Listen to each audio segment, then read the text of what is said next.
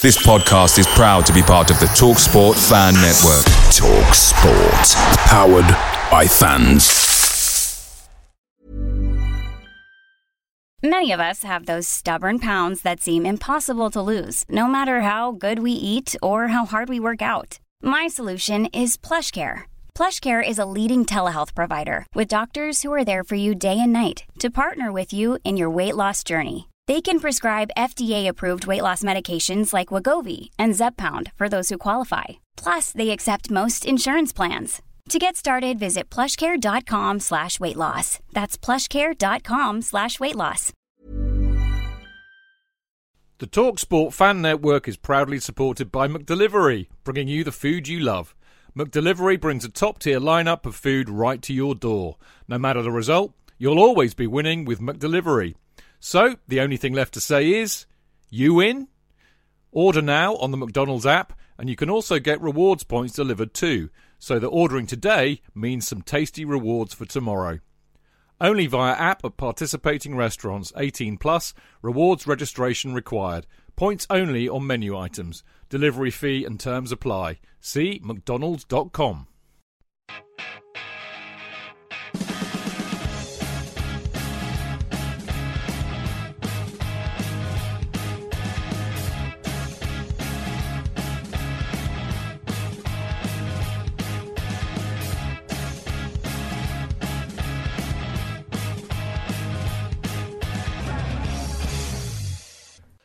Welcome to the Chelsea Fancast, fueled by Guinness, powered by Celery, the show that can't quite believe it's all about to begin again.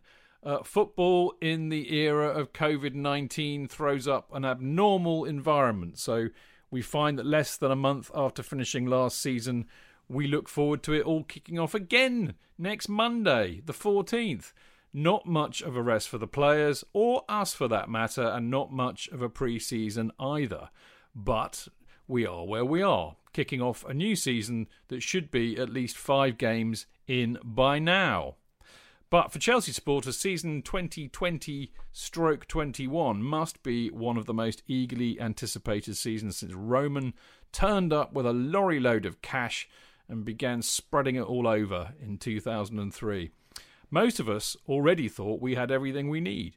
Super Frankie Lampard at the helm, the talented youngsters such as Mason Mount and Reece James tearing it up.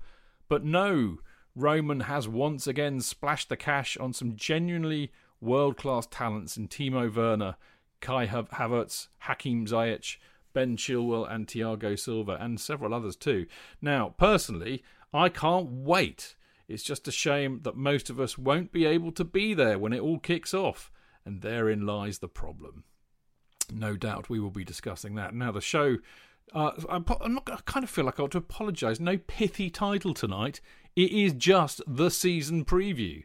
Chelsea Fancast number 520. So there you go. Now, of course, as ever, we have a wounded soldier with us tonight. He's manfully made it onto the podcast airwaves in spite of having his shoulder majorly he's kind of like a cheap version of the $6 billion man, major shoulder reconstruction. Mr. Kidd, how are you, love?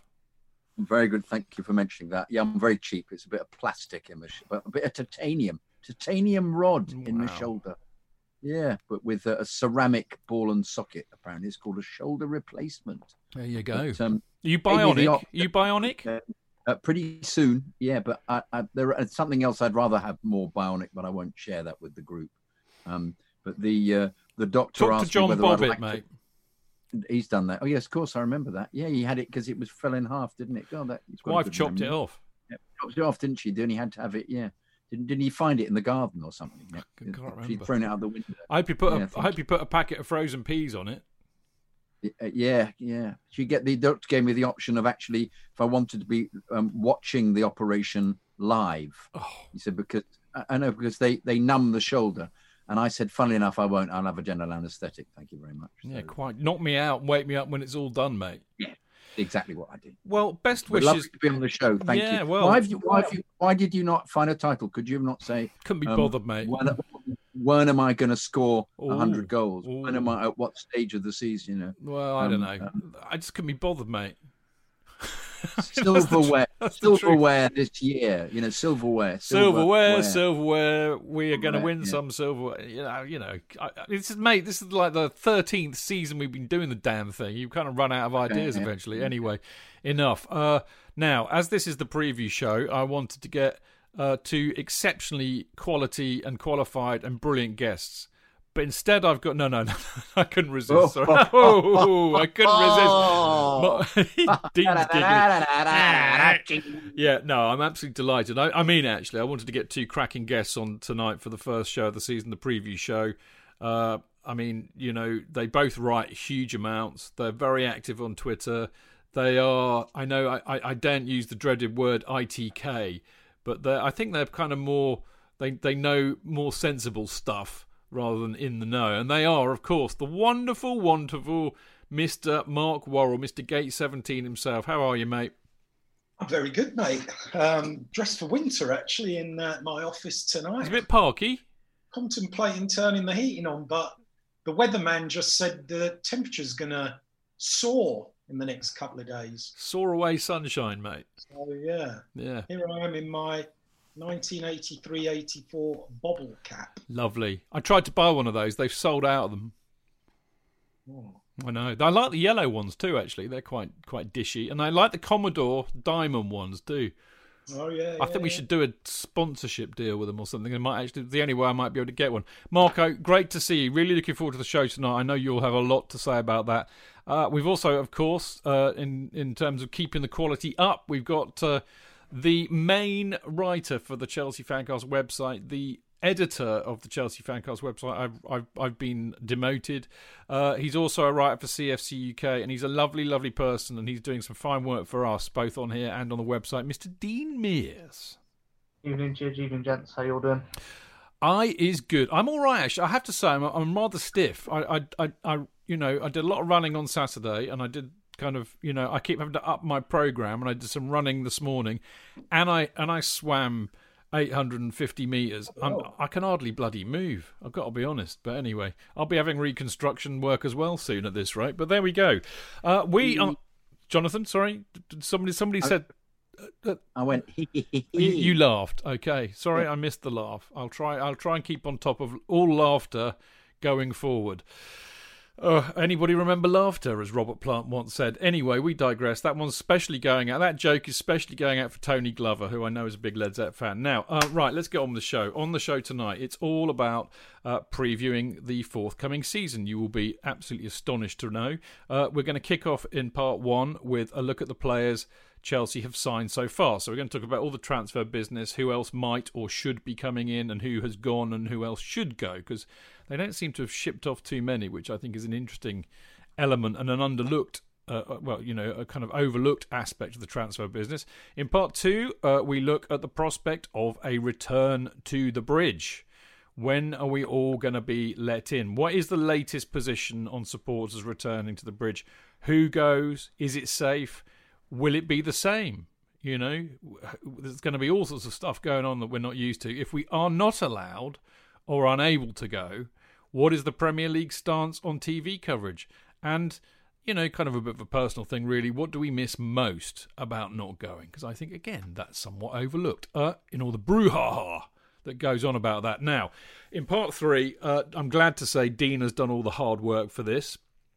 In fact, as I say here, in part three, Dean is at it again. He certainly is. He's collated this season's predictions from all of the Chelsea fancasters, which, no doubt, he will use to humiliate us at the end of the season when we are all completely wrong. Although I do recall I actually did quite well last season. But anyway, we reveal what we think Chelsea's final league position will be, how far Chelsea will go in the Carabao and the FA Cup and the Champions League, who Chelsea's top scorer and player of the year will be, and finally we stick our colours to the mast as to what the top four and the bottom three will be. That's going to be great fun. Looking forward to that.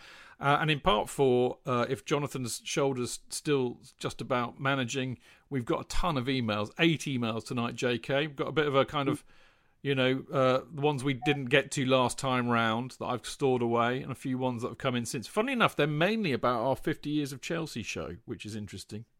Oh, sweet. But there you go. So all of this to look forward to. Now, as ever, don't forget you can listen to the show live every Monday at 7 p.m. by going to Mixlr, mixlr.com/Chelsea-fancast, where, of course, you can join in the chat by posting on the live chat page, as so many of you lovely people do. We've got as always, as ever, we have a full house tonight. Actually, not, there's a few that have probably forgotten that we're still alive and we're coming back this week. But Albert II, Sean P, Ashley Brain, Loco Coco Pops, one of my favourite names on here, Keep the Blue Flag Flying, Int North, I Saw Alan May Score, Sussex Blue, Tommy Hayes, Yaron Levy. Yaron's in here. Great to see you in there. Planet Earth is Blue, the lovely Claire McConnell, Jonathan Perez, Jonathan's one and only friend from the East Stand. Yes, he is. He is, yeah. David, he gets a mention on the 50 Years show every week. I wonder if he knows that. Anyway, David Hurst, probably not the one that played for Sheffield Wednesday, at least I hope not. Dobbs, Andy the Hutch, Eddie, Mark's in the house, Jeffrey Asselstein, Akshay, I could go on and on. Benji Toast, lovely side. Sujean's in here too. Breedsy, so many. Good to see you all. Looking forward to it tonight, and hopefully you are too. And I'll try and read some of your posts out on the old Mixlr chat page, which I just plugged. Anyway, we'll be back in a minute to kick all of this off.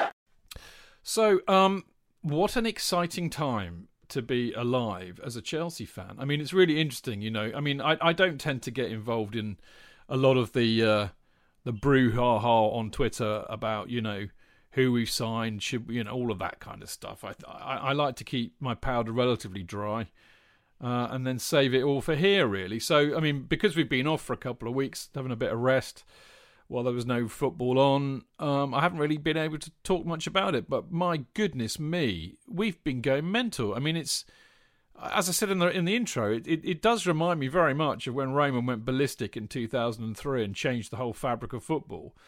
But just to recap, we've got Timo Werner, as we all knew, and Hakim Ziyech, was signed a while ago. But we've added to that roster Ben Chilwell, who we've been after for a while from Leicester for around 50 million quid on a 5-year deal. We got Thiago Silva in on a free from PSG, which actually is something I talked about months ago, so I'm taking due credit for that one. And we've got Kai. I mean, this was the big thing, wasn't it? Getting Kai Havertz, who, is just so highly rated as one of the top young players in Europe, for 75.8 million on a 5-year deal. We've also got a couple of very interesting characters. An 18-year-old called Xavier Mbuyamba, who is kind of he's 18 years old, and he's kind of been dubbed the new Virgil van Dijk, and we've got him from Barcelona's development squad. And Malang Sarr, who's a French defender. I think he's from Nice originally. He's only 21. Both of them were free. So, what a bit of business. So, first of all, let's have a little natter about the incoming and what we think of it all so far. I'll give you first dibs on this, JK, because I'm feeling sorry for you because your shoulder's buggered up. Yeah, and I'm looking a bit. You are looking a bit sad, mate. I've got my sling on. You look like you're in a straitjacket, actually. Wouldn't be a bad idea. It's quite classy. It's not a kind of white sling. It's a kind of leather thing. I'm a bit. Well, it's not really leather. S&M bandages, mate. What can I say? It's suede. I'll take it all back. I think it's completely wonderful. You'd be mad not to, as a Chelsea fan. I think this is quite remarkable, and it goes against everything that I ever envisaged they would do. Just because I thought they'd splurge. I mean, we talked about this before, but I thought they'd wait a bit longer and cherry pick a few more players from the Premier League because clubs need the money. But no, they've done exactly what no other club appears to have done this in the whole of Europe. as to go for these top players. It's absolutely outstanding. And if you analyse the situation, it looks as if there'll be 6 world-class players playing, and it's made them leap into the elite. They will be, they have to, the pressure's on, but they will be challenging for everything. You can't not with you buy players like this. It's just quite phenomenal. I'm just going to, I don't know if you had a chance to, I did some homework for you lot, actually, which is very unlike me. The first long tranche of players' names, I just purloined from Sky's transfer centre, which is quite good for this, although it just kind of like hoofs it up from all the newspapers. But I don't know if anybody's ever checked out Transfermarkt, which is a German site, which is it's the absolute bollocks for current players with their stats and everything, and it's my kind of go-to for anything like this. But I thought I'd check out their careers to see what these guys were like. And Timo Werner, I could give you the whole career. In his whole career, and he's played for Leipzig and Stuttgart, basically, but he's scored 109 goals in 259 games with 50 assists. That's pretty good going, isn't it? Last season was ridiculous. He scored 34 goals with 13 assists in 45 games. And he scored 12 goals in 30 games for Germany. We're going to win the league. Yeah, but I think, Marco, what I'm saying is it underlines what JK was saying. We are high, we are basically getting in some quality players. Kai Havertz, who of course is only 21, so he's only just starting out.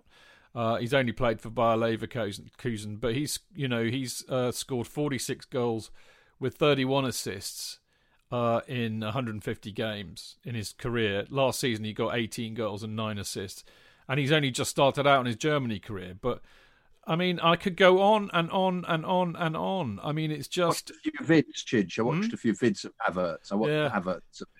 Very impressive. My goodness me. But they'll have done all their due diligence on these players. You would have thought, wouldn't you? Marco, one of the things that I wanted to pick up on really was not actually just the stats, but something else that was interesting, because I think there's been a lot of talk about where everybody's going to fit in and what's going to happen. And one of the other things that Transfermarkt does is it tells you whether they're right or left-footed, how tall they are, and what their position is, and it lists the preferred and their most usual position and where else they've played. And I think this is particularly pertinent for Werner and Havertz, and Ziyech, actually, for that matter. Timo Werner is predominantly a centre-forward. We already know this, but he can also play on the right and the left wing. Kai Havertz is predominantly an attacking midfielder, so you could say, I suppose, a number 10 in a sense, but he can also play on the right wing and as a centre-forward.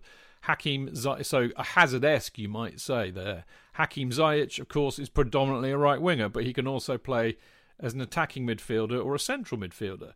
The thing that's interested me most about Havertz, he's a unit, mate. He's 1.89 m, so I think that's got to be about, 6'4", 6'5"? So they're getting units in, they're getting players who are quality, but also can play in a number of positions, which I think is very interesting. I think... two points. Just going back to the stats that you gave for Werner and Havertz. I think one of the biggest problems that we had last season, for a few seasons, is not being able to make the most of the chances created. So you'd like to think that there's a tick in that box now between those guys. And I think the other great thing is, in terms of Frank's in-game management, he's got the option there, if something isn't working, just to switch it without having to switch players, which with greater effect than he has been able to do previously in terms of the players he's had at his disposal and their effectiveness in other positions. I think up till now, obviously Dave can play left or right back and centre back, and you trust him in each of those positions, whereas pretty much the rest of them, I know Hazard sort of did his false nine thing. Then we had the experiment with Kante, didn't we? I genuinely think, with these guys, particularly Werner and Havertz, the versatility they often bring to the party is, you're kind of getting two for the price of one there with those guys. So it'd be interesting to see how that works out.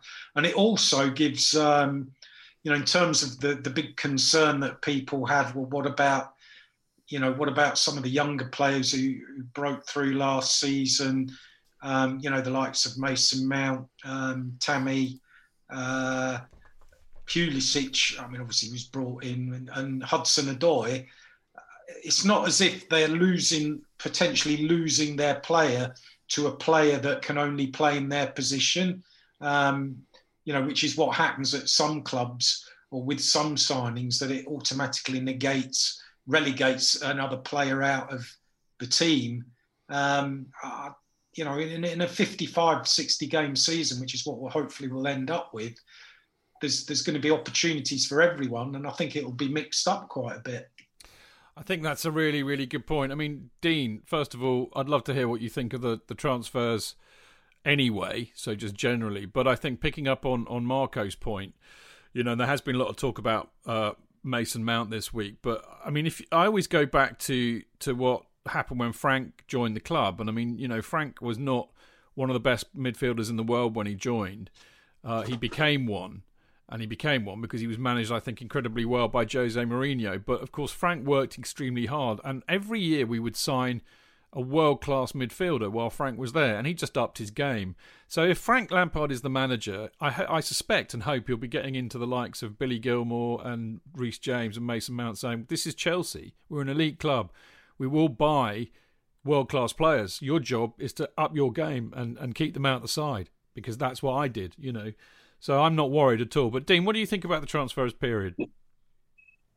Back to your point about the 2003 window, when the club just sort of hand-picked these great players and dropped them in the team and asked the manager to win trophies. This time they've identified their weaknesses in the squad and gone after targets which are hand-picked by Frank Lampard and Petr Cech. By the sounds of it, left back Ben Chilwell, the centre half Thiago Silva, goals from midfield Kai Havertz, replacing Pedro and Willian in Werner and Ziyech. And then, potentially a new goalkeeper, sounding by the activity on Twitter this afternoon. It's obviously, very exciting at the moment, because we're not just signing players because we can sign players now. We're signing, targets that will improve the starting 11 and the squad overall. And as you said about Lampard sort of improving, I think that's a message he's been giving the players, since he started. To play for Chelsea, you need to be the very top level. I think he said that to them after one of the defeats last season, may have been Sheffield United. Not good enough for a Chelsea shirt. He knows what it takes to make it to the top, and if the players listen to him, they'll make it there themselves. Yeah. It's down to their application, and he's proven so far how he's handled the squad in terms of what you do in training is what happens on the pitch. There's no reason why these players won't get their opportunities, as Marco said, and continue their development, even though we are signing, world-class players now. I think, picking the bones out of that, JK, I think, one of the things that I picked up on what Dean was saying was that, and I've said and written about as well, I think, is the fact that, clearly what we have here is a plan. They've identified the weaknesses. I think Havertz is not necessarily identifying a weakness. I think that's more of if you have the opportunity to sign somebody of that quality and you're able to do it, and I think that's an important point at the moment. Chelsea are in a position unlike any other club, I think, at the moment, because they had all the money from Morata and Hazard, and they hadn't spent as much money for the last 2 years. So they can, and of course Roman got a big fat wallet, but they can do that in a way that a lot of the other clubs can't. But we seem to have a plan, JK. And the other thing, just very quickly, on the FFP, there's if you follow the Swiss Ramble on Twitter, or if you don't follow them, then you need to give your head a wobble, because they are brilliant. And they explained brilliantly the other day why we are not in any way, shape or form infringing on FFP rules. Because, of course, A, they've been relaxed, and B, with our player sales over the last few years, we'll probably actually make a net profit this year. Yes, I read that as well, because I thought you told would. You told me to follow him, in fact. Good, aren't they? Fantastic. Yeah. I mean, I'm not a financial head, but you could get the basis of it, which is that we're we're sailing very below the threshold, so we're fine. But I think that the Havertz purchase is really interesting, because I think the aim is to buy a really, really top class, a completely world class player, almost Hazard-like, which I think is what Havertz will be, and appears to be just from the footage that I've watched of him. So big similarities there as well. Getting him at that age, hugely sought after at that time. Yeah, absolutely.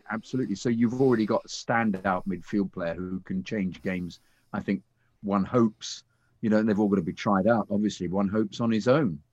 But I think it puts, as you were saying earlier, it puts great pressure on the youth who were given an opportunity last year to express themselves. It says to them, you've got to step up this year. If you don't step up, well, I don't think you're going to be part of the fabric of the club over the next few seasons, which is exactly how it should be.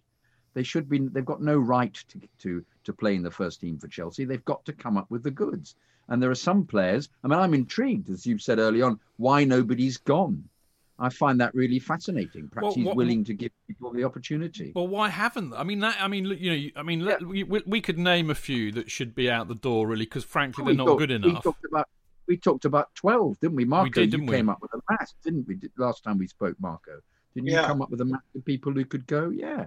So it's interesting that they haven't. Perhaps he's working out a different idea, or perhaps the other way it may be as basic as he can't get anybody to buy them because nobody's got the funds. But the combinations at the moment just seem to be peculiar.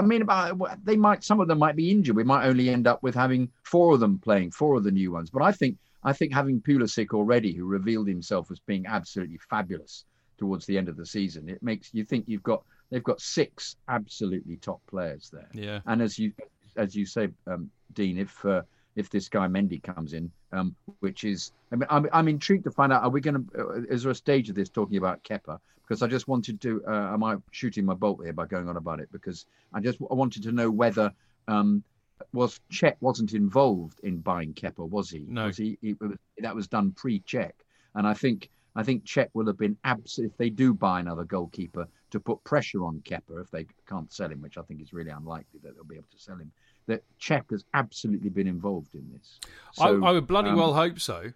It would make sense, wouldn't it? But Mendy's from Rennes, and of course Cech came from Rennes, didn't he? Indeed.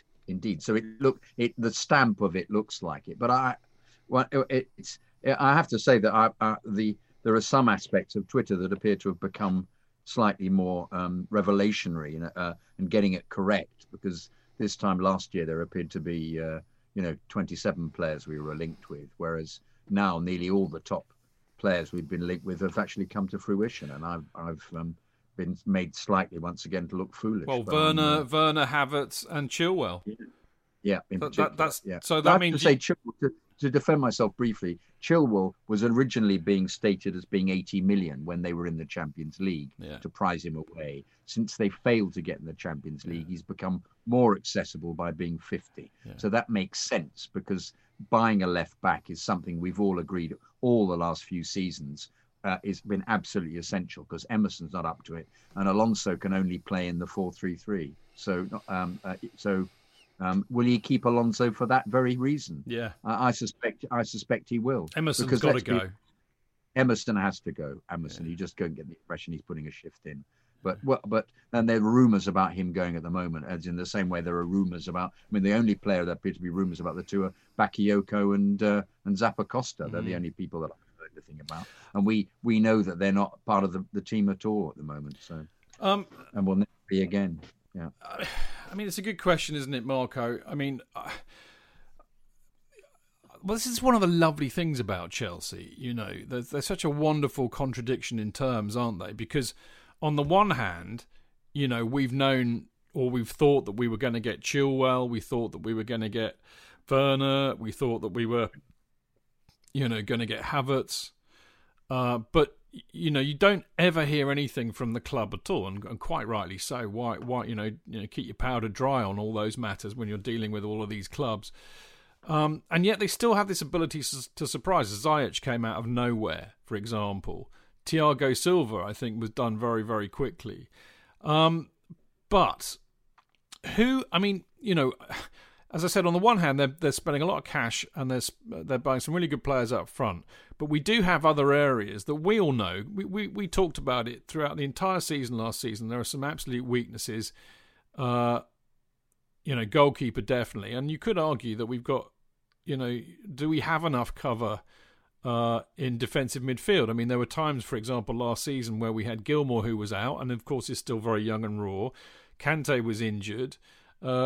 And Jorginho maybe not what we need in that position. So occasionally, even though we had a lot of players there, we did look a bit light. So do you think there's still more work to do? And if so, who do you think they're going to be going after? Well, there's been perennial talk, hasn't there, about Declan Rice, who could kind of fulfil centre-back stroke, central midfield role. So that's one that's been bandied about. I kind of get a sense, I don't know, the signing of Silva was an interesting one because he's kind of, going to probably be a one-season wonder. And then there was talk today, I don't know if it's actually happened, of Ethan Ampadu going to Sheffield United. Yeah, I saw that. Which I think would be a fantastic loan move because... he'd get exposure to the Premier League, and Wilder's a good manager, and they're defensively very well organised, Sheffield United. And I just think, you look at him, is he a player who gets a really good, season under his belt in the Premier League and then comes back to Chelsea? A bit like Zuma did after he came back from his injury, he had that, he went to Stoke and then he had that really good season with Everton, came back to Chelsea. I kind of wonder, if that's in the game plan. So I think obviously Frank would like to sign Declan Rice, but whether that comes together or not, I don't know. Would they look at another player?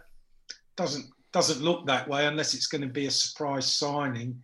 And then obviously there's the goalkeeping scenario with Kepa saying he wants to fight for his place, and Petr Cech going back potentially to raid his old club for this guy Mendy, who's obviously not a kid. I mean, he's 28, so he's obviously seen something there that he likes, and there's nobody better qualified than Petr Cech to make that call on a goalkeeper. So the unit. Yeah, I mean, to my mind, looking at those two areas, that's potentially where we're still light. But I think the whole thing now is Frank's got to get a tune out of these guys, and he can only pick 11 players. So it's like the world of fantasy football. It's got to spin a lot of plates, keep a lot of players happy. And I guess, with the window running to October the 5th, you never know what's going to happen in terms of last minute deals. Once the season's, it'll be three games old, just to see what happens. I mean, Chelsea... Was it first couple of games, Brighton away, Liverpool at home, contrasting games. I think, it'd be interesting to see how well everybody beds in. It will indeed. By the way, it looks like we lost Dean. I'll try and get him back in a minute. But he's back. There we go. It is interesting, isn't it, how he's going to fit him all in. But I mean, I have to say, I mean... we're all old enough here and ugly enough, basically, to know that just because you go and buy all these world-class players, it doesn't mean they're all going to hit the ground running. I mean, there are so many cases of great players arriving at football clubs in the Premier League and taking a year or two to really bed in. I mean, Thierry Henry for Arsenal, Drogba for us, Lampard for us. I mean, the list is endless. It's not a guarantee of success. It's not a guarantee that they will all gel. But you can't even begin to compete unless you've got the players in the first place. And in the position that we found ourselves in last season, I think that we I think arguably we punched above our weight. The thing is, Dean, I tell you what, I mean, we've said this on the show, again, months and months ago before everybody else was saying it, that Frank Lampard would have huge pulling power because, as has been repeated in the press by the likes of Werner and Havertz, they grew up watching him being one of the best players in the world, and they want to go and play for that guy. And when he picks up the phone and he speaks to them, they will listen to him. I mean, that's clearly what we're seeing here, which is fantastic, isn't it? Yeah, I mean, it's quite easy to kind of forget that how good Frank Lampard was as a player. Now you're sort of focusing on what he's doing as a manager. But as you say, these players grew up watching this player score 15, 20 goals every season from midfield, competing against your like of Ronaldinho and Samuel Eto'o for the Ballon d'Or. And being Champions League, season after season in the latter stages, turning up in the big occasions. And every single signing has said, I spoke to Frank Lampard, he told me the plan, he showed me where I was going to fit in the team. I wanted to play for Chelsea. And that will continue to be the case for as long as he manages Chelsea. I think that's the reason everyone's so positive about next season is that Frank Lampard has this plan where he's going to show these players how he wants them to play. And hopefully that's the way we've scouted these players and, researched their attributes and their weaknesses and their strengths, that they can fit into the system a lot quicker than, say, a signing like Torres, who had an injury, or Shevchenko, who was just brought just because he was Shevchenko. Yeah. These players are purposely signed for Chelsea, for Frank Lampard. And I mean, again, it's very old-fashioned, and this is possibly why the likes of me, Marco, and Jonathan say this all the time on this bloody show. This is what you need to run a football club really, really well. And it looks like we've got, for the first time, Jesus, I mean, I could possibly say ever, knowing Chelsea, but certainly in recent memory, you've got everything in the right place. You've got, forget the fact that Lamps is a legend at Chelsea and we all love him. I mean, I know for us that counts for a lot, but let's ignore that for a second. The point is he has an impact on the kind of people that we're attracting to this club. Mourinho used to attract players to this club because of his status as a manager. Frank's doing it now as his status as the next player who was an idol for these kind of kids that are coming in now. We've got Petr Cech, another legend as the next player with a real expertise in football, on the board. We've got Marina Granovskaya, who is renowned as one of the shrewdest and toughest business people in the football game. Exceeded many people's expectations of her. Nobody really knew much about her. She is absolutely, fantastic at what she does, and she's proving it time and time again. And on top of all of that, we've got Raymond, who is, I know we're biased and we're all misty-eyed, but he's the best owner in football. He really is. He puts his money where his mouth is. He's enthusiastic and passionate about the game. And I tell you what, as Marco will know, and I know personally, he actually does do an awful lot to try and test the temperature of the supporters. He recognises the importance of that. This guy's no Mike Ashley. So it's the absolute perfect kind of dream team. I am so just chuffed at the moment. It's all brilliant. The only thing that I'm not chuffed about is that none of us, all four of us, would be going there week in, week out. We would be so excited. I would be so excited about seeing Marco at the stall, tarrying a while with my chum Marco and winding up Chuckles and everybody who meets there, going to the Cock Tavern, having a pint with Dino, going and, blagging a free coffee and a bit of cake from Jonathan in the posh seats after the match and recording a silly video. I mean, I would be just so excited about doing that in a couple of weeks' time. And we can't do it because we're not allowed back yet. So we're going to talk about that in a minute. But before we do, a couple of very appropriate plugs on that matter, actually. First of all, as you probably know, Marco has released another one of his fantastic books. In fact, actually, if you haven't heard the little kind of chat that Marco and I had on it, which we put up as a kind of a special podcast while we were off, do give it a listen, because in my own inimitable fashion, I didn't do any scripting of it at all, and I didn't manage to read the whole lot because I didn't realise there'd be so many bloody pages. But Marco and I had a great chat about the book, but actually ended up as just this lovely chat with two old mates about football, life and everything else. It was lovely, wasn't it, Mark? I really enjoyed that. Yeah, no, great. Anyway, the book, and just to prove to Marco that because normally you see I would just blag a free copy of Marco with his lovely little signature on there saying "Thanks, Chidge, you skinflint" or something. But of course I can't do that because I can't go to the stall. So I've had to purchase. I've purchased see Marco, proof if proof were needed. I have purchased a copy which came by Amazon yesterday, and therein lies the fact. It's When Skies Are Grey, Super Frank, Chelsea in the Coronavirus Crisis, and it's available worldwide as a paperback from Amazon. I mean, I won't give you the link because I'll ask Marco, where you can find it, but it'll be pretty much anywhere where you would expect to find Marco stuff on Twitter and Facebook and all that kind of thing. The great thing about this, of course, is that a quid from every copy sold goes to the Hammersmith and Fulham Food Bank, which is something that the Supporters Trust are very involved with, as you know, and of course Marco and Dave's stall very kindly host that for us, and of course they've been suffering from having no match day collections as well, so it's very generous of Marco to do that. Marco, do you want to have a quick word about your new book? Yeah, I mean, essentially it smells. I like the smell of new books in the morning. Yeah, smells of history. It kind of it's the opening sort of chapter sort of sets the scene about what I call the simpatico manager, which is kind of it's an Italian word for exactly what you think it might mean. Simpatico just means like the nice guy manager that everyone loves.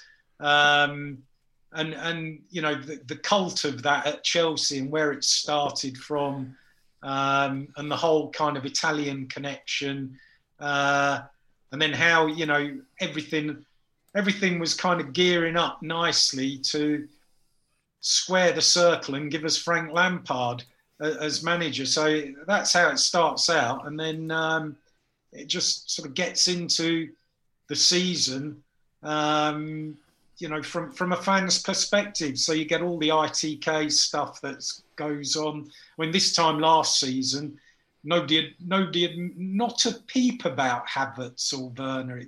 It was all Jadon Sancho. So and Callum Hudson-Odoi going to Bayern Munich.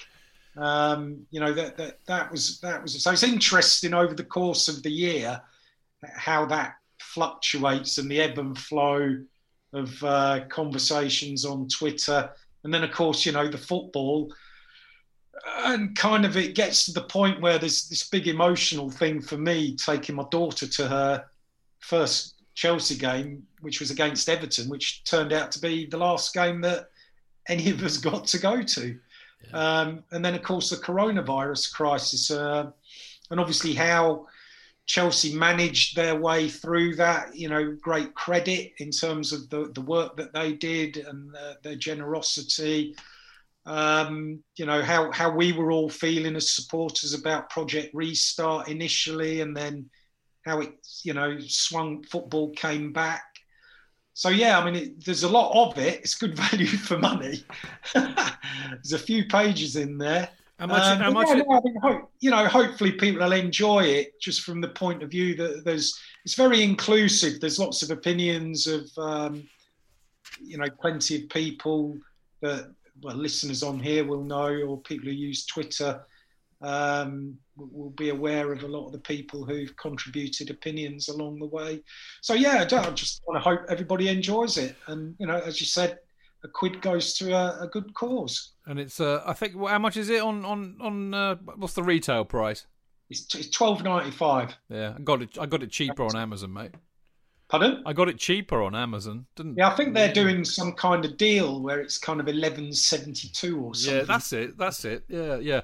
So fill your boots, people. Yeah, When Skies Are Grey, go to Amazon, check it out. If you want to know more about it, as I said, Marco and I did a little podcast talking all about it, which is on the usual Chelsea Fancast platform. And if you follow Marco at Gate17Marco, then you can find all the details you need to do that. Now, of course, another thing that we're all very, very heavily involved with, and, we mentioned the stall a minute ago, but Marco's been writing for CFC UK for donkey's years. I've been writing for it now over 10 years, I think. Bloody hell. Dino, how long have you been writing for CFC UK for?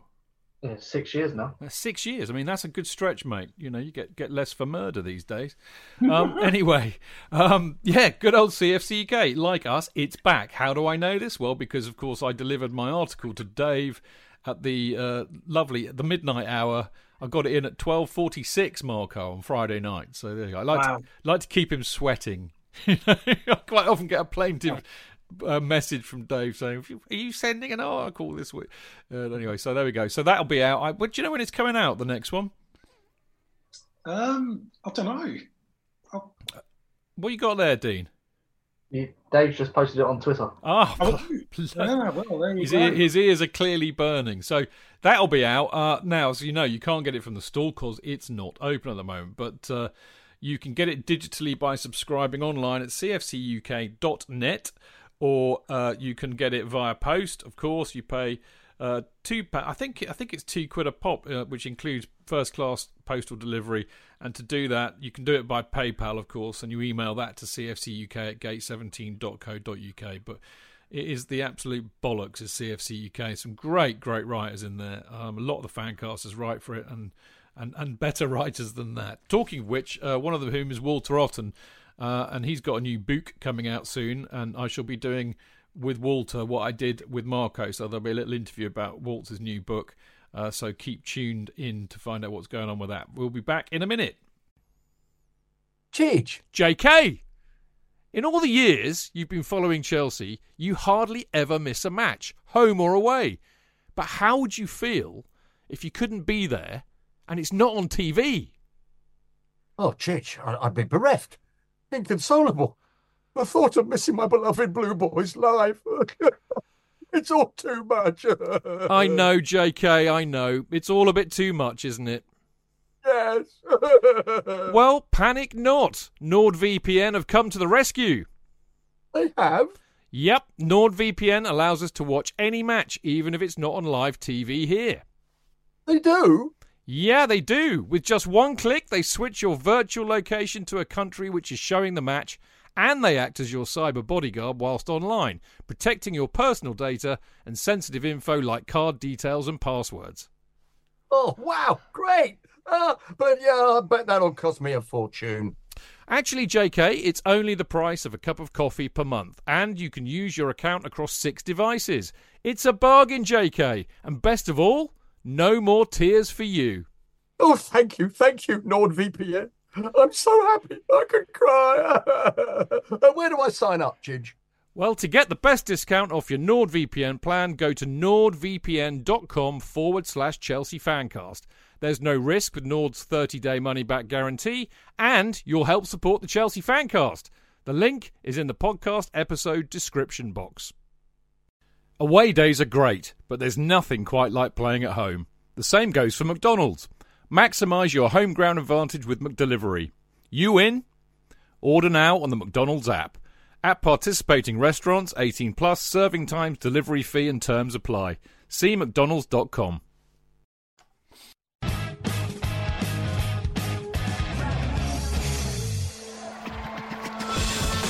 Real fans, real opinions.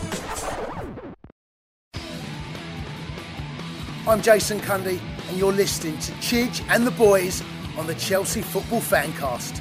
Total nutters and proper Chelsea. Footballfancast.com.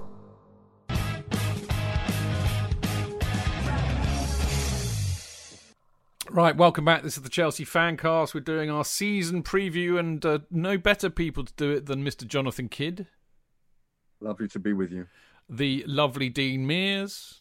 Evening all. And the ever so fantastic Mr. Mark Worrell. Good evening. Now, we've done the transfer business. I mean, we could do a whole show. We could do a whole 2 hours on the transfer business, I reckon, and still not get bored. But then people would think that we're like everybody else if we did that. And I dare to be different. I've got my finger on different pulses than your average bloody podcast. Dean's giggling away.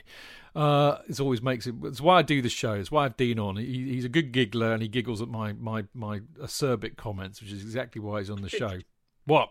Did we answer the question, though? Did we answer the question earlier about getting back to watch the team? Because aren't there rumours? We're going to talk about that now. Are we, Chidge? I didn't know Anybody would have thought you've read the running order, JK. Oh, bloody hell! I know you. By the way, I know Jonathan quite often goes off at mad tangents during the 2 hours we do this. I warn you now, he may be even more tangential tonight, nay, absent-minded. But the poor chap has done his shoulder. He had shoulder. This is the measure of Jonathan Kidd. He had shoulder reconstruction surgery on Saturday. I think was it Saturday? Friday. And he's sitting here on a Monday night doing the podcast. I mean, what a legend! But of course, he's massively drugged up, so he might make less sense than even usual. But anyway, yes, he's absolutely right. We're now going to talk about the return to Stamford Bridge because there's a lot going on with this. There's a whole lot of stuff going on about when we might return. The club, of course, have said nothing yet. I mean, I'm privy to some information, but I'm not at liberty to share it, obviously, because this is Chelsea. And there's an omerta that happens when you're talking about that kind of thing. I'm also privy to the recent Premier League meetings, which I think are less troublesome in terms of me repeating what's said, because I believe they are now in the public domain. But there's a lot going on. And I think it will be back. I mean, let me just kind of paraphrase what the Premier League stance is on this at the moment. But they're basically, they want fans back as soon as they can safely get them in. It's that simple. Now, I also know that a while ago, when I say a while ago, I'm talking kind of July, there was a huge health and safety document produced by the sport. It's SAG, so they're the guys that look after the safety at grounds, which we as a trust meet with fairly regularly or have interaction with fairly regularly. And they produce, I mean, it must have been 500 pages. It felt like that when I skimmed through it. But a whole kind of criteria about what you could do to allow fans back into a stadium safely. And it was really going into granular detail about how many people you could have in there, how you had to space them out, how you would deal with the access and egress, hand sanitation, testing, you name it. They had it all covered. And of course the Premier League and the clubs have had to take this away and digest it and figure out how it works for them. But sure as eggs is eggs, they are absolutely desperate to get fans back in because it's going to be revenue for them apart from anything else. Hospitality at all? Did they talk about hospitality? They may well have done. Restaurants are open, aren't they? So the bizarre thing is you might be able to go into a part of a restaurant in hospitality, but have to be distanced while watching the game, which doesn't really make much sense to me. But nonetheless, I very rudely didn't think about that context, and of course I should have done because that's where you sit. I have access to this document, which I'll dig out, and I might send it to you if you can bear it, because it might have some reference to that in there. But I didn't look for that because I had my mind on other things. But it's a very valid point. Also about the revenue stream as well, because that's an area, if they know that's open with the drinks, they can then obviously get more money in from those parts of the ground. I think you might find it hard. You might find it hard for the area that you're in. Yeah, no, I'm intrigued as what the scale would be, given that will be their ticket price. Because if they're only offering, well, I'll get on. It's such an esoteric area, and I know that sounds like a rude thing to say because I know that's exactly what you do. But they haven't even got past first base on the basic stuff. Sure. But the PL are absolutely desperate to get people back, as you can imagine. But they've also got to adhere to all these health and safety protection issues. They're also dealing with the government the government have also, there's a lot of will from the government to get this in there. But the bottom line is that it's very likely come October, unless there's a massive spike and it all goes pear-shaped again, that Chelsea will have supporters back in the ground. But it's likely to be an incredibly low capacity. I mean, a lot of the figures that have been bandied around are about 25%. So for Chelsea, that's going to be somewhere between 6,000 and 10,000, isn't it?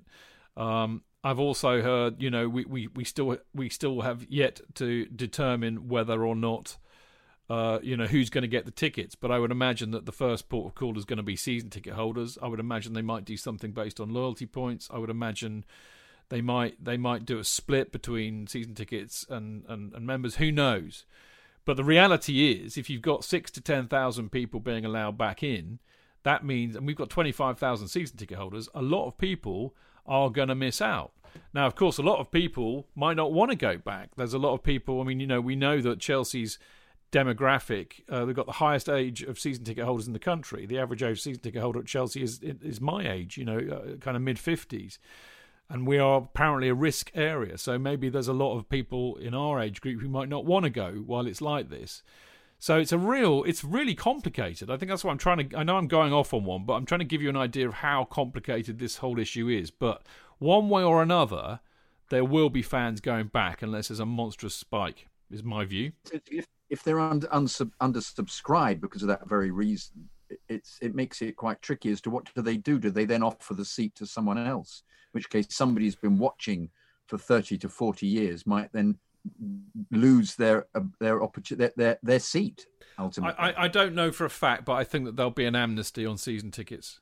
So even if you're allowed to go back, right. They'll give you an amnesty for this year because it's very complex. I don't know this for a fact, so don't quote me, but I heard a ballot as well as an option. This is why I'm being very careful what I say, Jonathan, because I don't. The fact of the matter is a lot of these things are being talked about, but nothing has yet been decided. So, we have to wait until we hear what Chelsea say definitively. But, the Trust has been talking to them a lot. Cliff's been talking to them a lot about what we may or may not do, sticking our oar in. But I think the takeaway at the moment, as I said, is that, unless there's a huge second wave that hits us in October, which creates a mass lockdown again, I think that we will see some supporters back at Stamford Bridge around that time. But it's likely to be, as I said, 25% or so, something like that. No away fans. I think that's absolutely clear that no away fans will get in here probably this year. So, Marco and Dean, I'd love to hear Marco, you've been going for longer than me, mate. So, what do you think about that? Do you know what? I'm kind of thinking the way my head's at now is kind of this coming season is, hopefully by this time next year things will be normal again. So everything will have reset itself and, just be normal. I mean, there might be some rules and some protocols in place, but it will be full stadiums again. So I've already kind of thought that that's the way it's going to be, and that this season is all about how we get to that, and it will be done in kind of bite-sized chunks. So, what I've heard is that the Palace game, potentially the weekend of the 3rd of October, there might be a number of people will be allowed to attend that game, and presumably, over the course of the season, that number is going to proportionately increase, hopefully.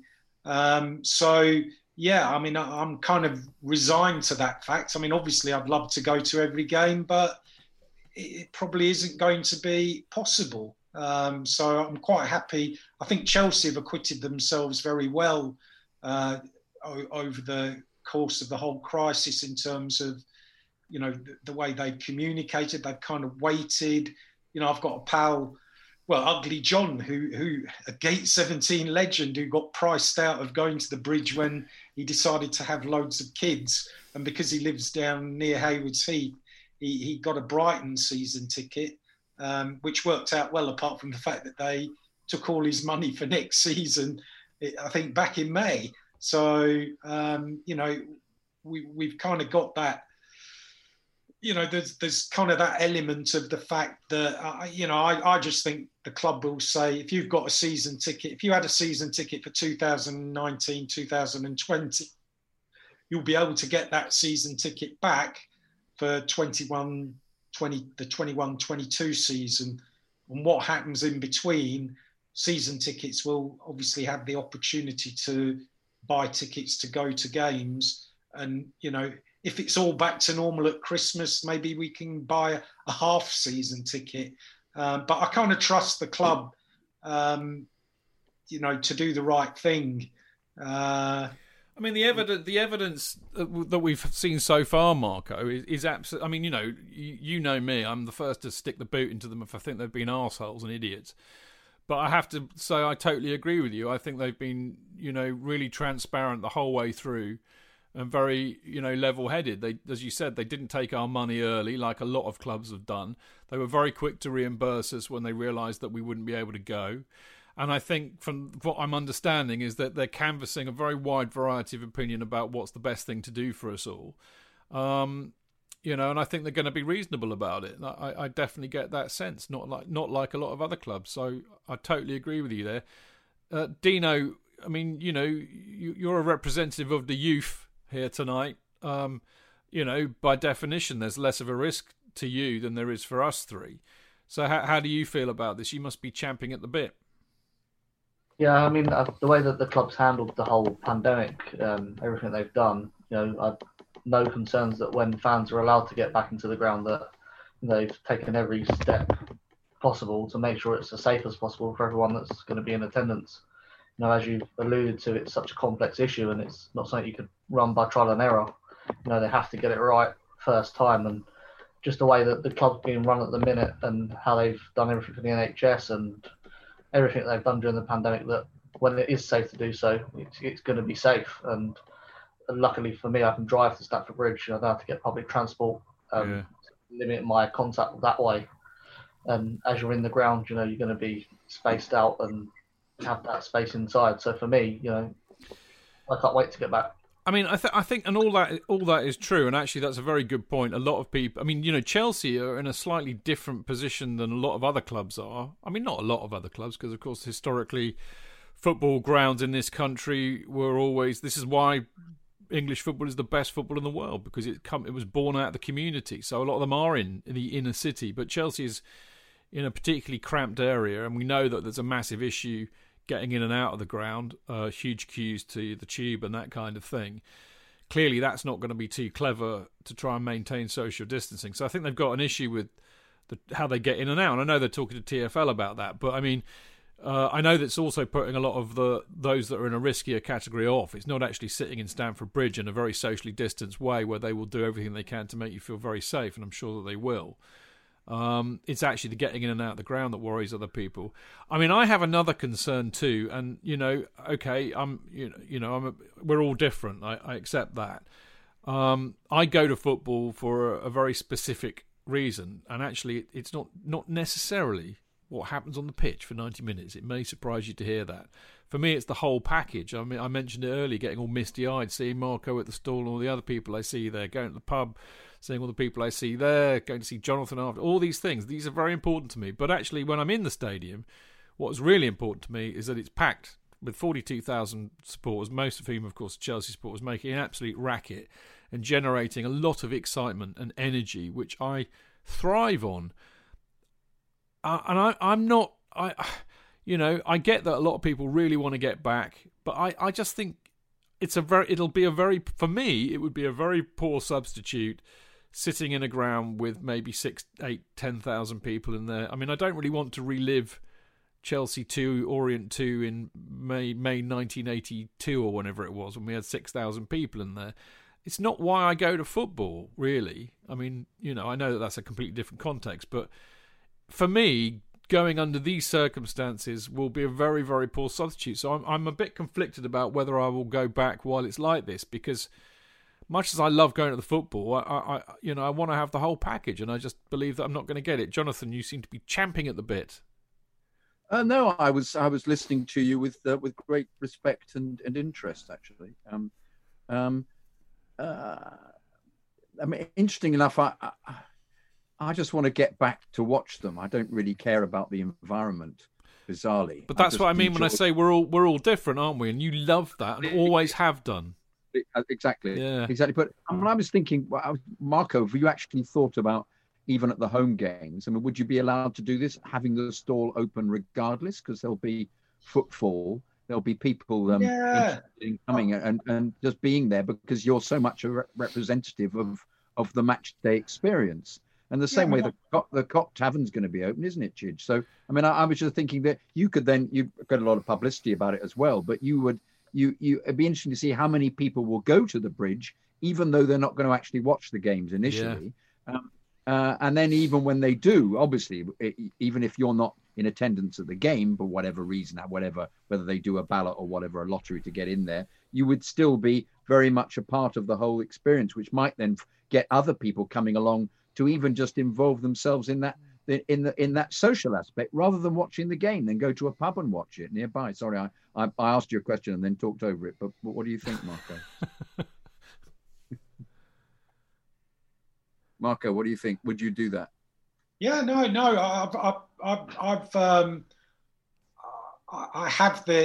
I don't live that far from the bridge, and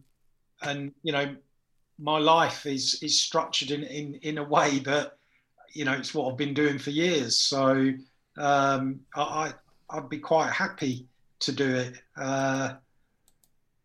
because it's what we do. I mean, the only thing is, obviously, sort of being stuck there and then not being able to go into the game and not being able to watch it. I'm not sure how that would work. I know we're kind of fortunate in some ways that the majority of Chelsea games are screened on TV, but not all of them are. And we don't have the luxury that some of the people listening maybe in this. Well, I think anywhere outside the UK, they can pick any game they want to watch and watch it. It's a very, very good segue, Marco, because that for me is the even bigger point at the moment, because there will be people, as we've discussed, who won't feel comfortable going yet.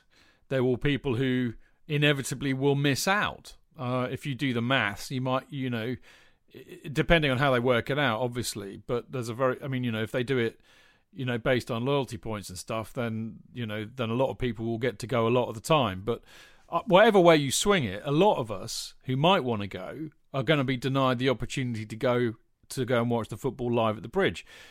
How else do you watch it? Now, okay, you're right. We get a very healthy slice of the TV pie when it comes to coverage. But, and I think what they did, even though it was all a bit weird, I think we all acknowledged, didn't we, by the end of the season, that, yes, once we got over the fact it was a bit weird, we'd actually really enjoyed the fact that there was football every day and, every match was televised and it was all a jolly good wheeze, JK, I think is how he would describe it. Absolutely. Yes. But we know for a fact, and again, this was in the meeting that all the Sports Trust had with the Premier League the other week, the Premier League don't believe it's possible to maintain a free-to-air broadcast of each game this season. So they've gone back to normal. So that means that there'll be a max, I think, of about 200 out of the 380 matches being broadcast live. But they said this. They said this. I cannot even believe this just shows how stupid they are. They reckon that with the return of an increasing number of fans, the issue of broadcast access will slowly dissipate. Well, no, it won't if you're not letting all 25,000/40,000 people in there. Yeah, I mean... And what about the away fans? They completely ignore the away fans. There won't be any away fans going this season, I'm telling you now. So, I mean, I got a home season ticket, so I'm lucky enough to go to every game if I choose to. But it's hard to get to away games as a Chelsea fan because a lot of us like to go. So, the only recourse is if they actually are broadcasting the match anyway, which luckily they do a fair bit, or you have to resort to a hooky stream. So that's what they're basically saying. They're saying, fuck you, go and hook up with an illegal stream because we're not going to broadcast it, Marco.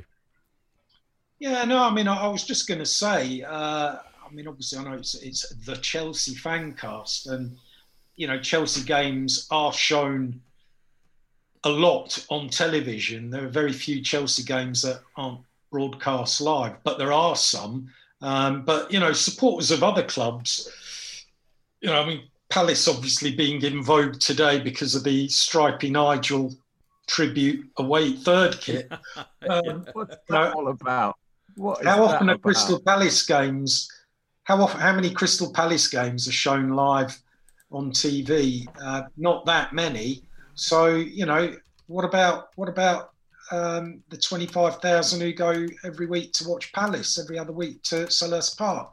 What do they do? So, and is there going to be an illegal stream of, a Palace game? I don't know. But sorry, mate. The reality is, right, and I mean, the FSA have got, I tell you what, mate, they've gone on the campaign trail massively with this. They've been brilliant. But if I was to tell you, right, that the only places where you'll not be able to see every game under what they're talking about now, I'll read this what it says. The only fans the Football Supporters Association knows of who will not be able to watch all live games are those based in the UK, Saudi Arabia and North Korea. That's interesting. That tells you everything you need to know. And I mean, we all know that Sky / BT televise every single game, every Saturday, every Premier League game. Why? Because when you get home, if you've had an early kickoff and you're not still in the pub, you go home and you watch Match Day Choice on Sky, and you select with your red button which game you want to watch. Oh, I'll select the Chelsea game if it wasn't on the telly or whatever. So we know that they do it. So I cannot see how it's an increased encumbrance on the broadcasters to show these games live. Is it a broadcast? Is it a broadcast issue? I thought it was more related to the Premier League and Football League. Totally. Well, there's the 3 o'clock issue, but the government are prepared to relax that, from what I understand. The issue is that the Premier League have sold incredibly expensive broadcast TV rights for a select number of games during the season. So they're not wanting to. They won't. I mean, the broadcasters will be saying, "Well, we've spent billions on this. We pay you X pounds, X million a match. We are not prepared to pay any more. We're paying you enough already just to help you out." And so basically, the broadcasters don't want to pay more. The Premier League don't want to sell for less. So you've got this an impasse of greed. It's absolute bollocks, mate. Well, what was so obviously there was a meeting of minds when they decided to screen every single game, of Project Restart. So why can't there be another meeting of minds? Precisely. And just say, right, let's put I'm sure they've got it all mapped out. So, kind of like the project, son of Project Restart. Well, I mean, it would be a massive PR win for them. And actually, I think all of us here, I mean, we know that most Chelsea games are on the box, so we're okay. But you're right. Let's say if you're a Palace fan or a Southampton fan, we are not spend. I mean, I suddenly find myself incredibly flush with cash at the moment, and I've suddenly realised why. Because I'm not spending it on football. So, if they said, okay, I'll tell you what, we will televise every match. We'll have our designated matches that we were going to broadcast anyway. If you want to watch those that we weren't going to broadcast, we will live stream them. And you pay-per-view. I mean, I would pay 10 quid, 15 quid to watch a Chelsea match on the TV if there was no other alternative. Isn't this happening on the EFL? Isn't that what's happening? Yeah. Isn't that what they're asking for? Yeah. And this is a possibility for the Premier League. But it does it not get in the way of the deal of the subscription process? Yes, exactly. Yeah. Well, and I think therein lies the problem. But they really need to bang their. The government, I think, need to get involved and bang their heads together. Actually, because it's a bit late now, though, isn't it? Because it's never too late, Mark. It's never ever too late. So the season starts next weekend. The live games have already been decided, haven't they?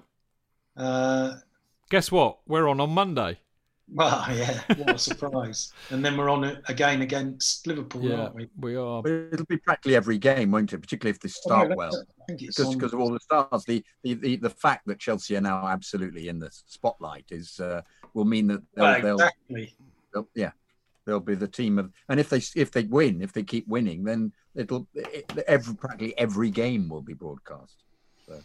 It's very disappointing that they won't do this, and I really feel, terrible for a lot of supporters who are. I mean, not just Chelsea supporters, but supporters.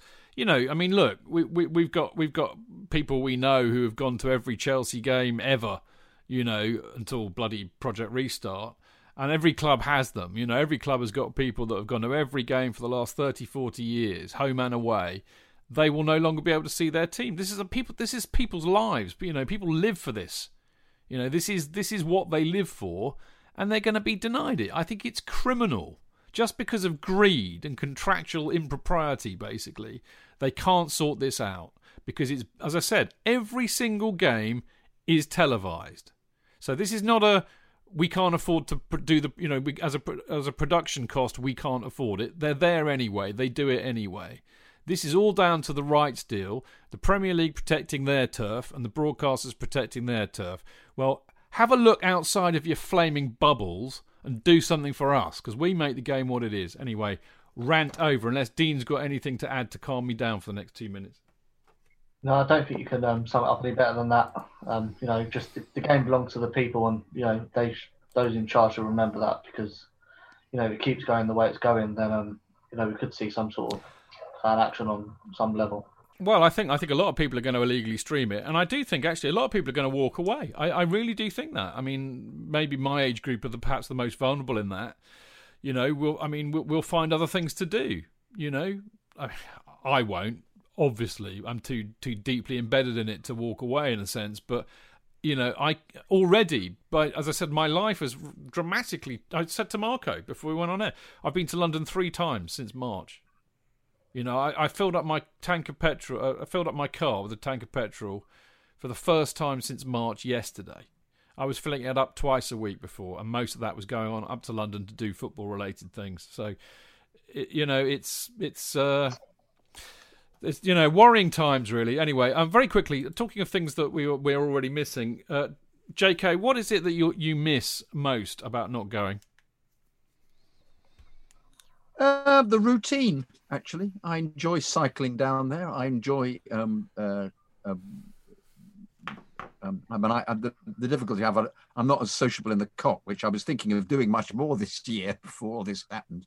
But just because I've got the hospitality of my seat, which rather than anybody who's late to the party, I've slowly but surely I was coveted wanting to sit in the East Stand middle. I was in the East Stand upper for years, and seemed to me the best seats were down below. And it originally wasn't hospitality. It was Bates made it into hospitality by just adding bits on and adding money on. So I'm just happy to go and watch the game from the best seats in the house, because it's the nearest to the ground, and I'm in the front row. And as you know, Chidge and Marco having come, and Dean, you must be my guest sometime, or if we get back to normality.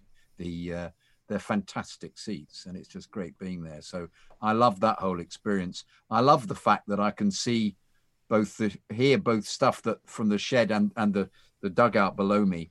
I miss that. I miss the being able to analyze what's going on. That's why when we watch TV, it's always the director making the choices, and they do she shots of things because it really aesthetically in their minds looks good to have a shot of a player just after he's almost had a. Do they do frou shots as well? Do they do she and frou? Yeah, she. Yes, exactly. Yeah, they do panda shots. Yeah, as you should call them. But they in reality, when you're watching from these situations, you can see, somebody's kicked somebody off the ball or somebody's confronted somebody, and television miss that. They miss, and that's what I don't enjoy about TV. And I like looking at the ref because I'm a qualified ref. I like looking at the decision whether he's actually consulting the ref, the linesman. So there's a massive stuff that I miss from watching TV, and as well as that, just the whole atmosphere. I don't sing much because I do that in my life anyway. But I love the whole just listening to people's remarks and people just commenting on the game and being able to have that kind of response to that. And it's sitting with people that you and the advantage, bizarrely, of sitting in hospitality. It's not as if there are any peculiar people coming into where we sit in Aussies. It's the same bunch of people who've been sitting there for 30 years. So lots of them are mates.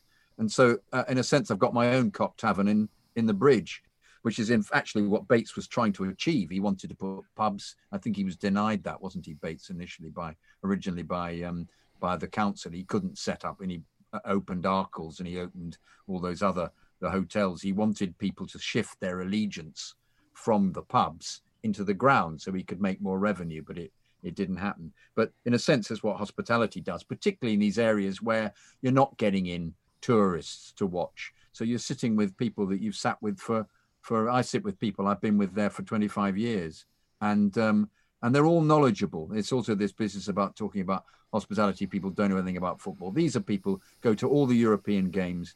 they go to. They've been watching Chelsea since they were little, and they've just similarly, like me, wanted to sit in that area of the stand. I mean, it may be old-fashioned, but we've been going back on 50 years of Chelsea. He built a fantastic stand, which he never really completed. Roman completed it and put all these little areas in there. So I'm sorry, this is a long, convoluted answer to what you asked me, but I miss that structure. I miss, walking past. I think you miss the people, JK. That's what's coming through. The people that you sit with. But also I love breezing past Marco's stall and just saying hello to a couple of people. Do you do it shishi or frou-frou when you go past? I do it covertly. Okay. I go and say hello to somebody at the edge. I speak to on Tim's there. Tim Rolls is there. Have a quick chat with Tim or something, and I've normally got we share a ticket, so we pull lots for it, and I've got a guest, so I meet them and bring them in. So there's a routine that I love doing, and also I love one of the advantages of being old. You see the evolution of the team.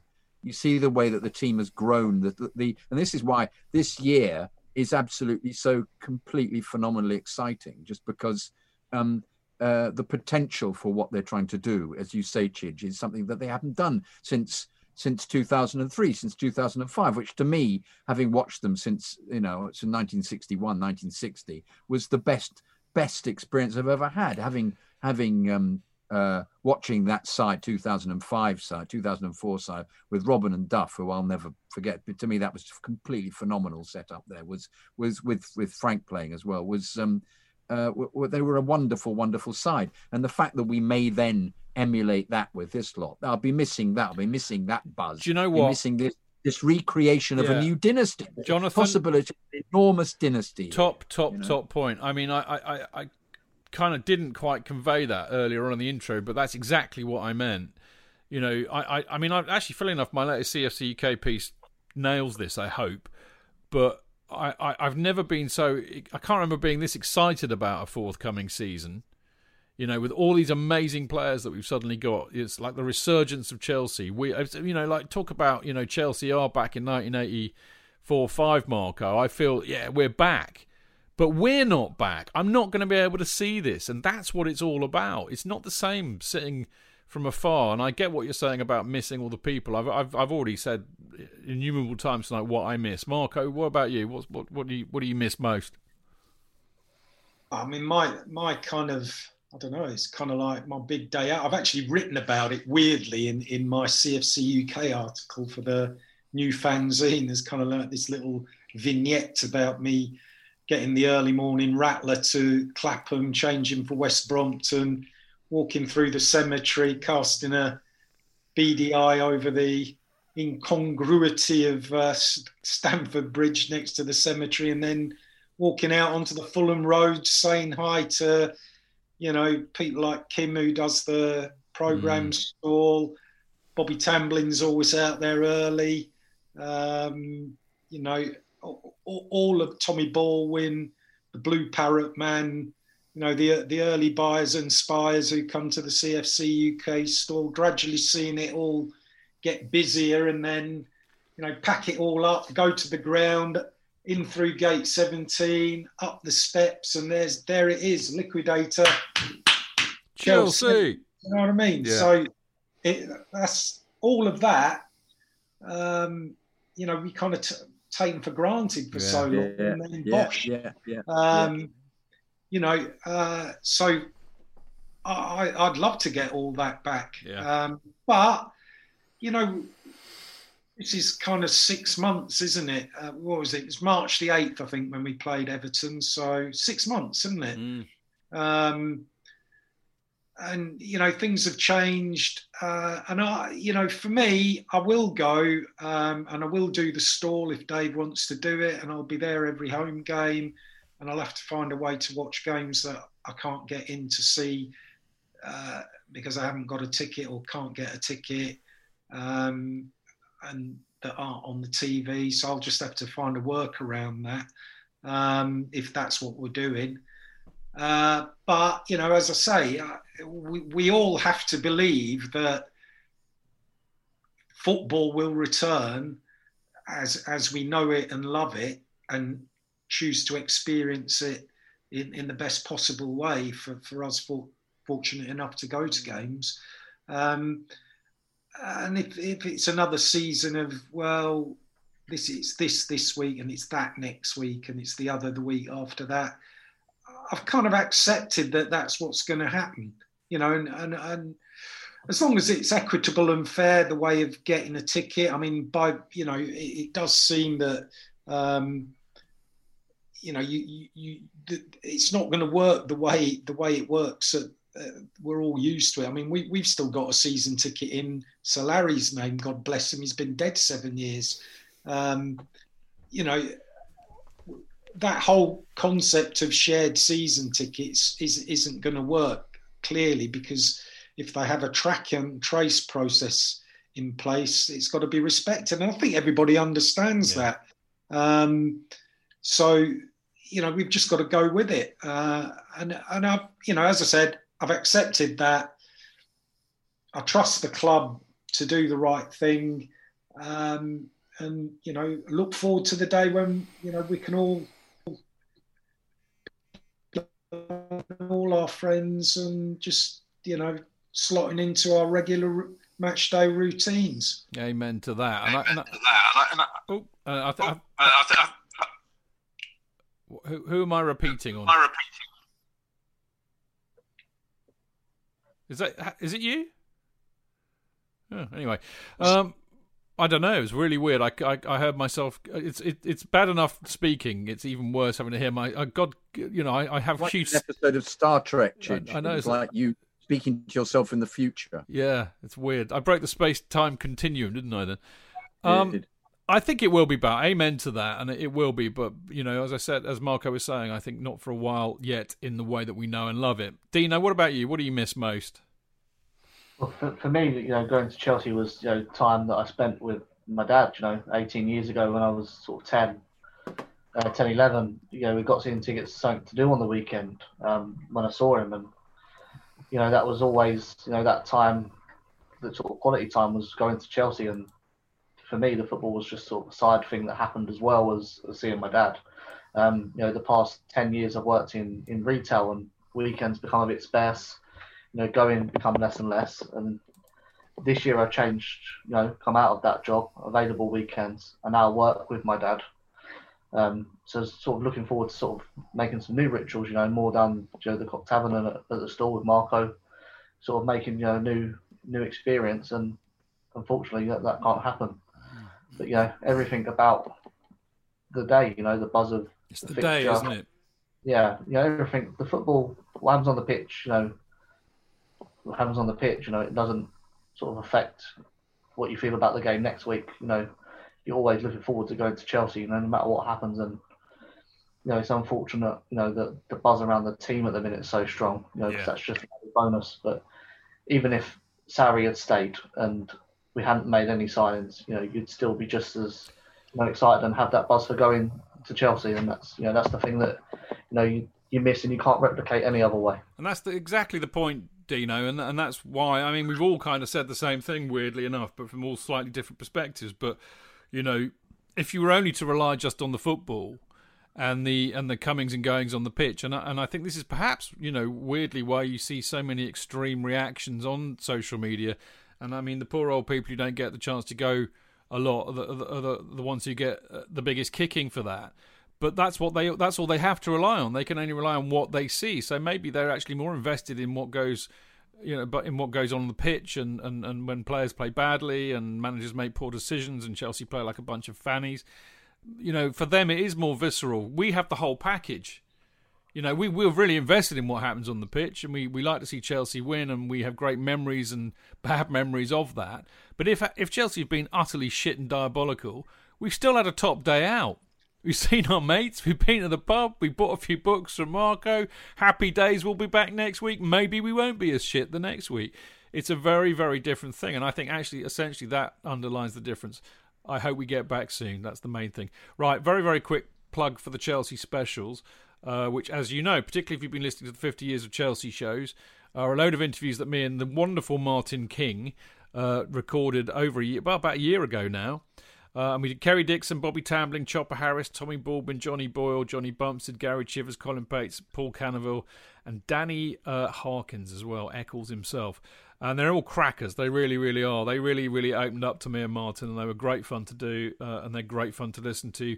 All you have to do is go to chelseaspecial.podbean.com, and basically you land on the homepage, and then you scroll down. There's the whole list of individual people and podcasts that we did are there, and you click on buy single episode now, and then it takes you through to the paywall. £2.99 for each of the podcasts, because we need to cover the cost of the production, and then you can listen to it or download any one you want, hopefully all of them, because they're all brilliant. But anyway, there you go, check it out, chelseaspecial.podbean.com, and of course they're on Twitter at Chelsea_special and Facebook as the Chelsea Special, and there's even a website which I've, as Dean will tell you, I've not done a lot with, but that's chelseaspecial.com.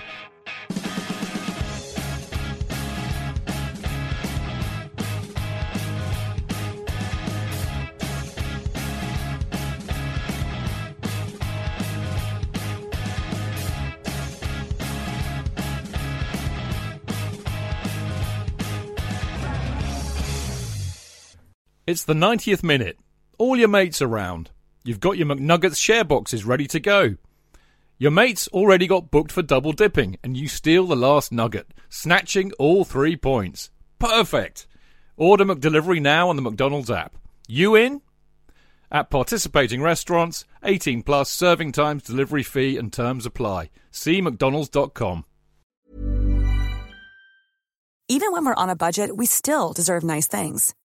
Quince is a place to scoop up stunning high-end goods for 50 to 80% less than similar brands. They have buttery soft cashmere sweaters starting at $50, luxurious Italian leather bags, and so much more. Plus, Quince only works with factories that use safe, ethical, and responsible manufacturing. Get the high-end goods you'll love without the high price tag with Quince. Go to quince.com/style for free shipping and 365-day returns.